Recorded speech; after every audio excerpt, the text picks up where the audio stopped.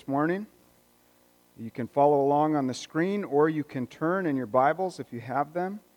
The first is from Matthew chapter 5, verses 43 through 48.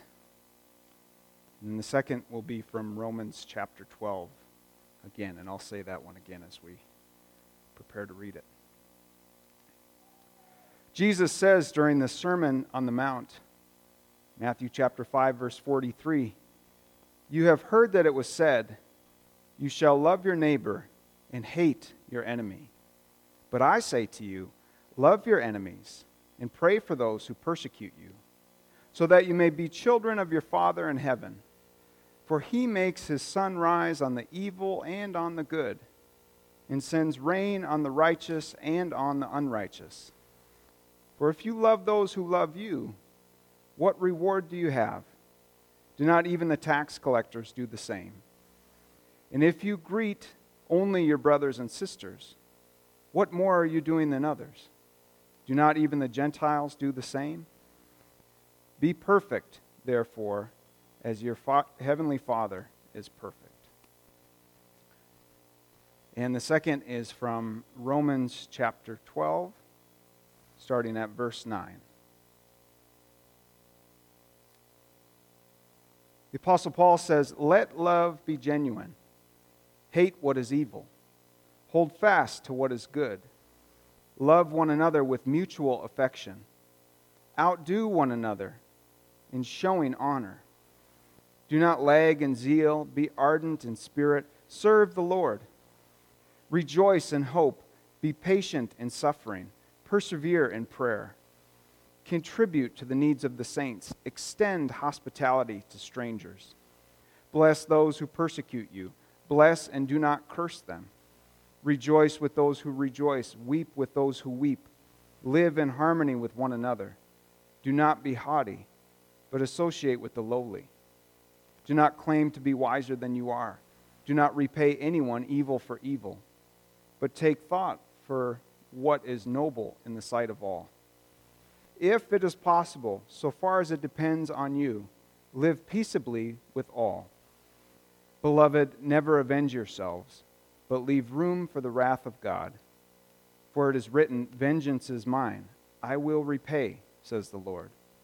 No, if your enemies are hungry, feed them. If they are thirsty, give them something to drink. For by doing this, you will heap burning coals on their heads. Do not be overcome by evil, but overcome evil with good." The word of the Lord. Thanks be to God. Amen. So this is week 5 of a sermon series I've been working through, that we've been going through together, talking about the similarities between the church and really what the church was intended to be and team.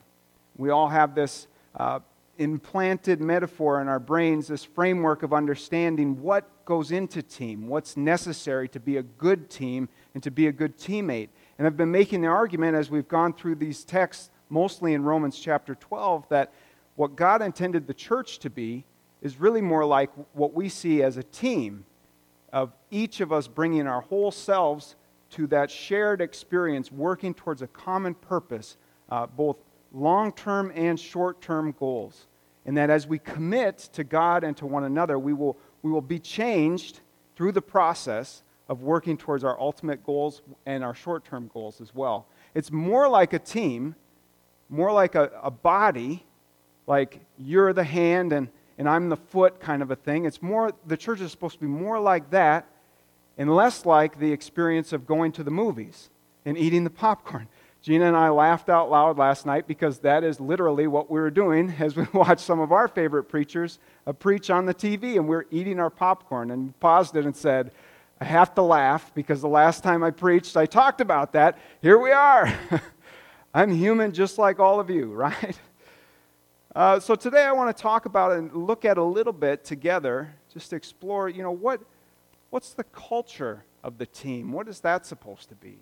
We think about that. We can easily understand when we talk about culture of a workplace, culture of a community, and the culture of a team. I think of the Miami Heat. The basketball team talks about having heat culture, which means that they're committed to defense. They don't make any excuses about coming and playing hard. And I really liked that as I was watching them in the finals last year. Heat culture.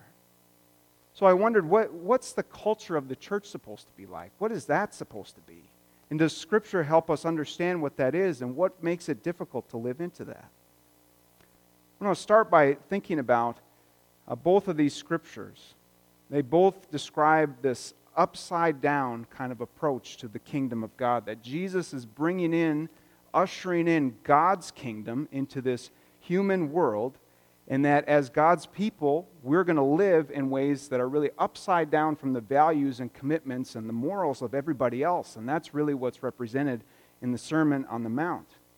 So we see things like our call as Christians are to love our enemies and to give more than we receive and things like that. And I just want to stop for a second and say, are these texts for you, any of what we read today, are they hard to understand?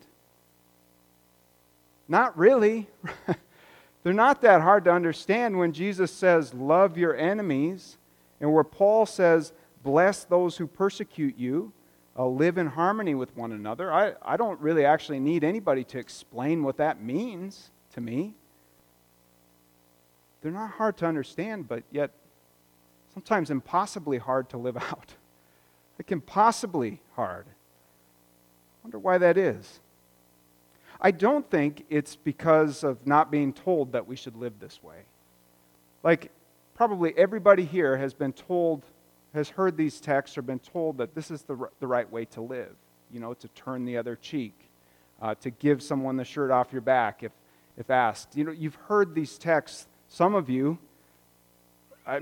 30, 40, 50 times throughout your lifetime. It's not because they haven't been repeated to you. It's not because and it's also not because you're not doing the right things, like going to church and that sort of thing, or even being in Bible study.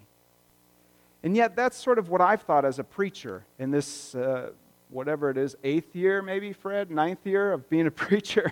I realize that sometimes I'm trying to manipulate people's behavior. And that sounds like a strong word, and also myself, to try and change habits.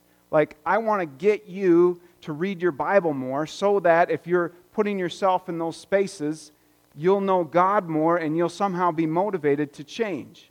And that will make up our culture. Or other things like prayer and journaling, serving, being in groups, that somehow our church culture will form through knowing God in these ways. So when I come to a text, I'm trying to say, okay, I got to get Gina to really be serious about reading her Bible, and that's super important. And Kyle, he's got to get into groups, and Fred, he's got to pray more. And why don't you fast, Fred? You know, you'll really know God if you do those things. But honestly, what I've realized lately is that I do all of those things. I do all those things, and I can't say with an honest face that I know the Lord like I know a friend. I can't say that I know God, that I know Jesus in the same way that I know Gina, or that I know you, Kyle, or that I know Fred or Stacy. I can't say that with a straight face, personally, like I know a friend. And I can't say that when I open the Scriptures, I open them to say, saying within my heart, Lord, I just want to know you more as I read this today. As I go into a time of prayer, it's not, Lord, give me the answer to what it is that I'm struggling with, but more of, God, I just want to know you.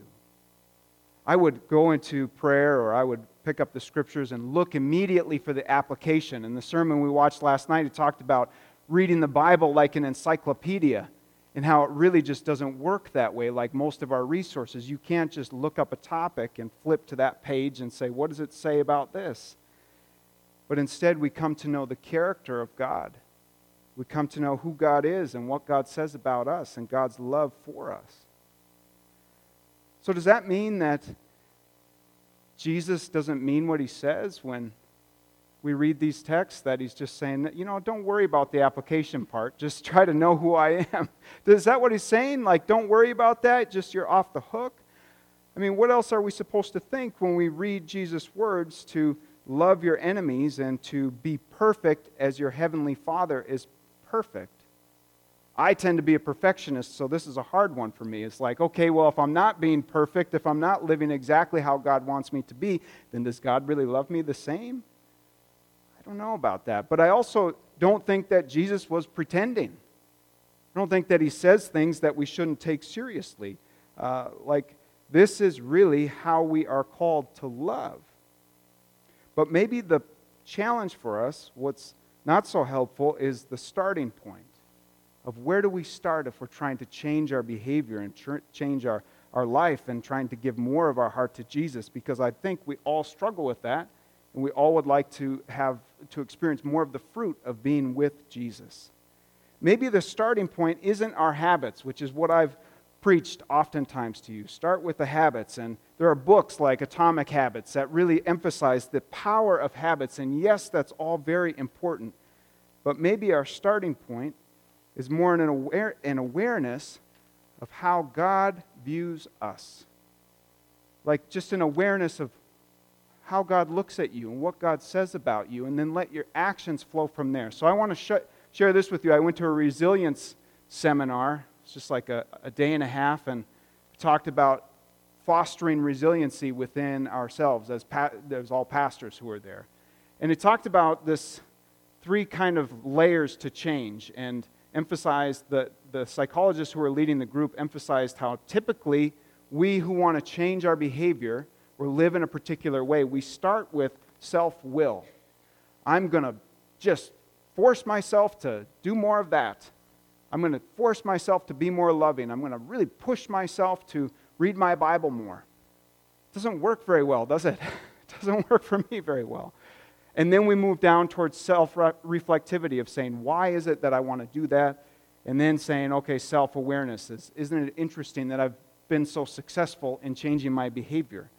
But really, the game changer for me that they presented in this seminar was saying that all change, all effective, lasting change within a human starts with self-awareness.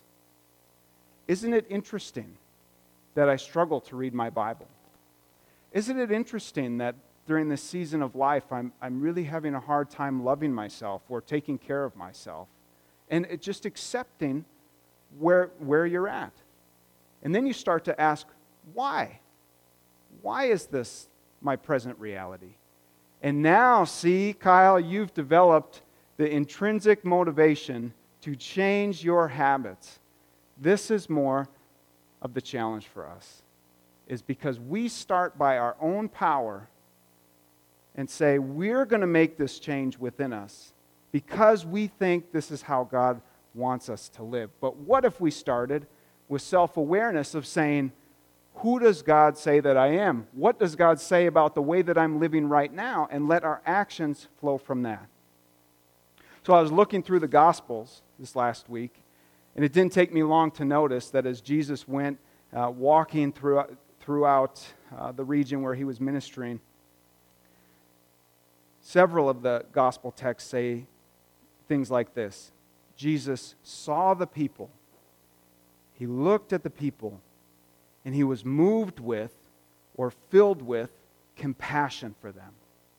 So he's moving through the countryside, and he has all these objectives about what he's going to do and what he could do, and he sees people. Oftentimes he's interrupted by them, and oftentimes they're the outcasts of society. He sees them. He's filled with compassion for them, love for them that he can pour out even though he doesn't have to, and then he acts in some sort of way of self-sacrifice. He loved the outcast. He fed the hungry. He healed the sick. He gathered the lost. And so for Jesus, his compassion for the people led to his actions for the people. And he learned that from God the Father. God saw us wandering in darkness. God saw that we were sheep without a shepherd, that we just cannot free ourselves from our sinful nature, and that humanity is paying the price for that. God saw the world and was filled with compassion, sent Jesus to us. And so Jesus sees that this is how God the Father acts, and he imitates God the Father by seeing the people and acting in response to his compassion. And so when Jesus says, be perfect as your Father in heaven is perfect, I don't think he's talking about being perfect in habits and actions or appearance, which is be very detrimental for people like me who are perfectionists, who say, this is how I have to live.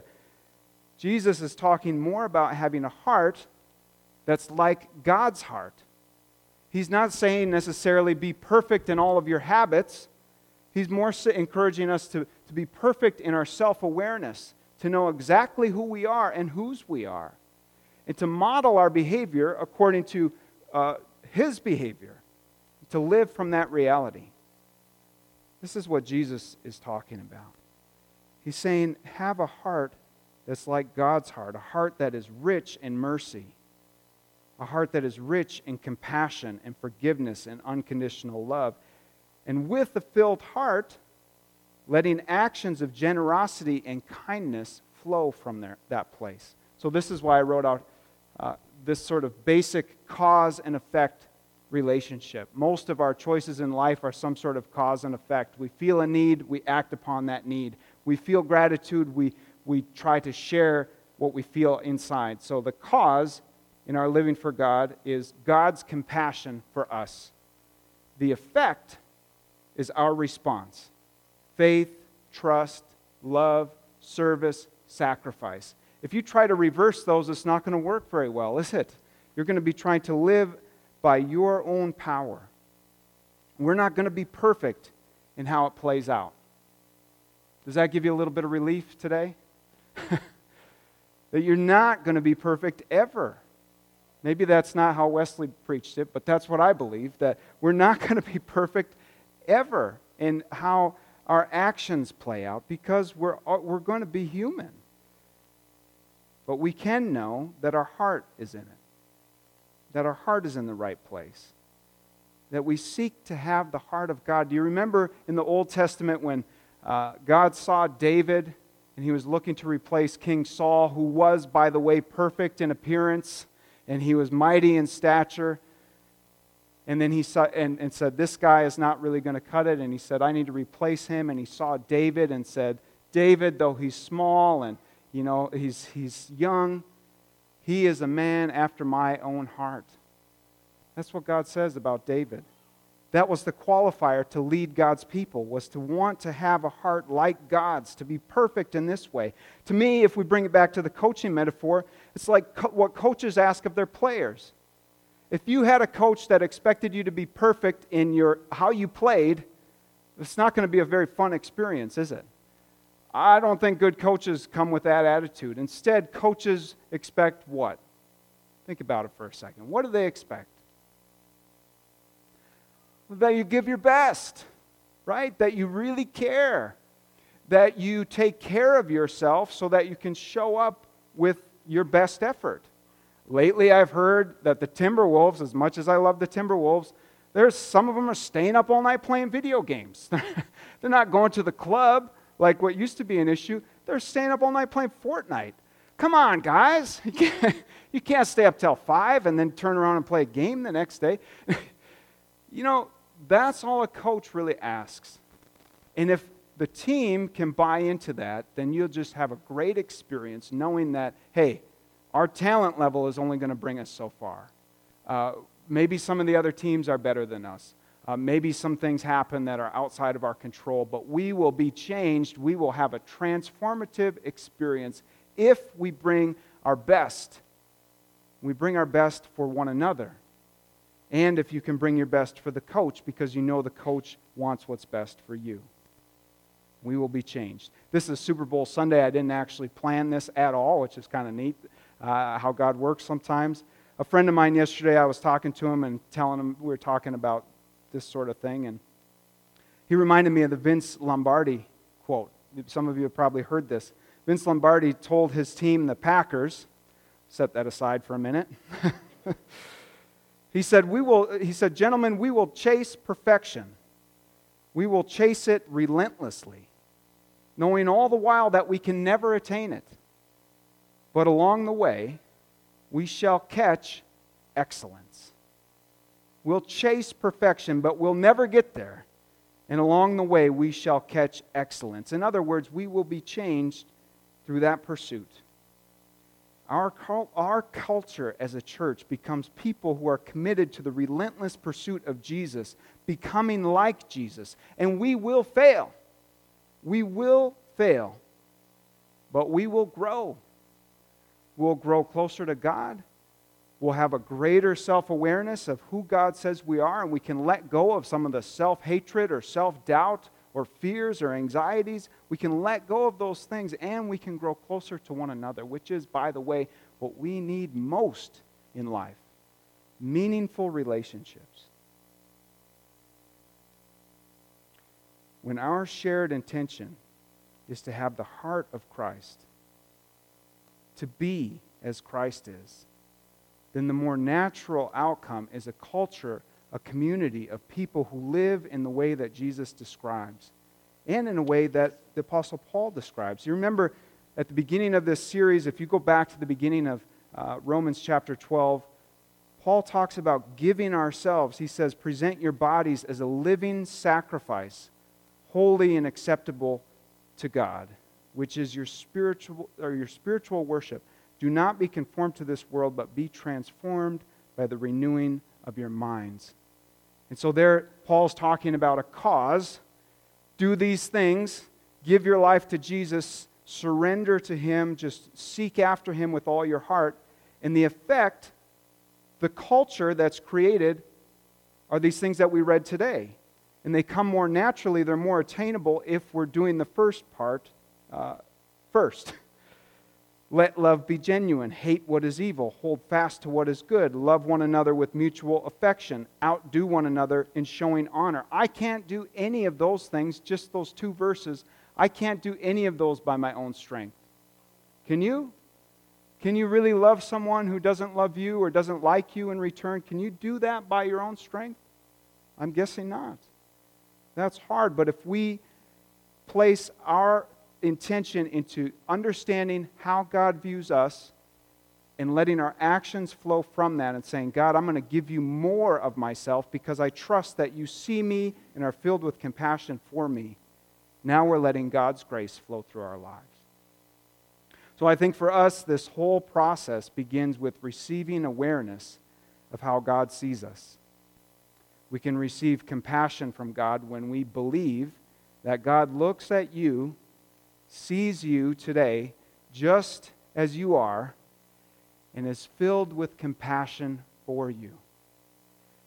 God sees you despite how you view yourself, despite what you think is wrong in your life, despite your sin, despite what you're afraid of, despite what you're regretting from your past, despite what you're angry over, whatever. God sees you and says, this is my daughter with whom I am well pleased. This is my son, and I see him, and I have compassion for him. Friends, we love because Christ first loved us. And so my prayer for us is, and for all of us here today, is that we could accept this truth, that God looks at you in every moment and is filled with compassion and is eager to act on your behalf. And as we're filled with God's love, as we sense God's compassion for us, we can become a community of people who are capable of offering it back to others in unexpected, maybe even supernatural ways. And through this process, we become like Christ. Amen.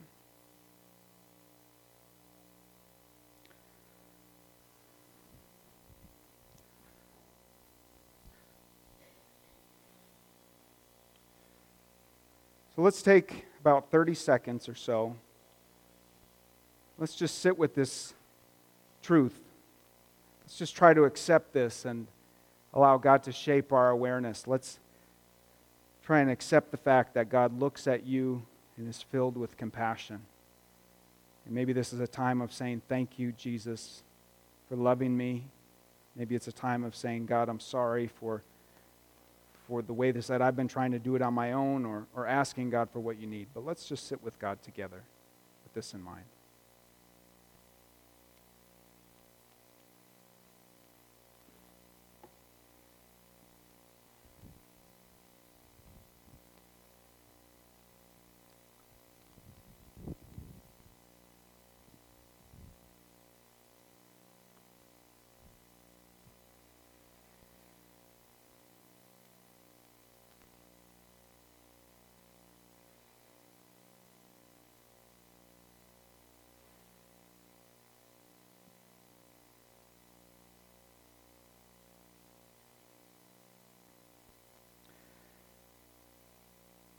Jesus, you lived as a human, and so you you observed how difficult it is for us to change our behaviors and to make good on our desire to become like you and to be a people, a church, a congregation, a culture of people who would share that desire. Lord, you know that we're overwhelmed, that we're stressed, we're anxious, we're afraid, we're busy. You know that it's hard for us to be internally motivated to do the things that would actually shape us to be more like you. So Jesus, we're asking today that you would help us to flip the script, and instead of saying we need to do this by our own power and strength, just try to accept a new awareness, to accept this truth that you look upon us and are filled with compassion for us, that our desire to know you and to love you and to live our lives for you is something that makes you smile. And God, would you let our actions of faithfulness and devotion and duty and service, all of those things that are so important for this Christian life and for the community of our church, would you let them flow out of what we receive from you, God? We trust, Lord, that you will answer this prayer when we pray it, and that you'll lead us on a journey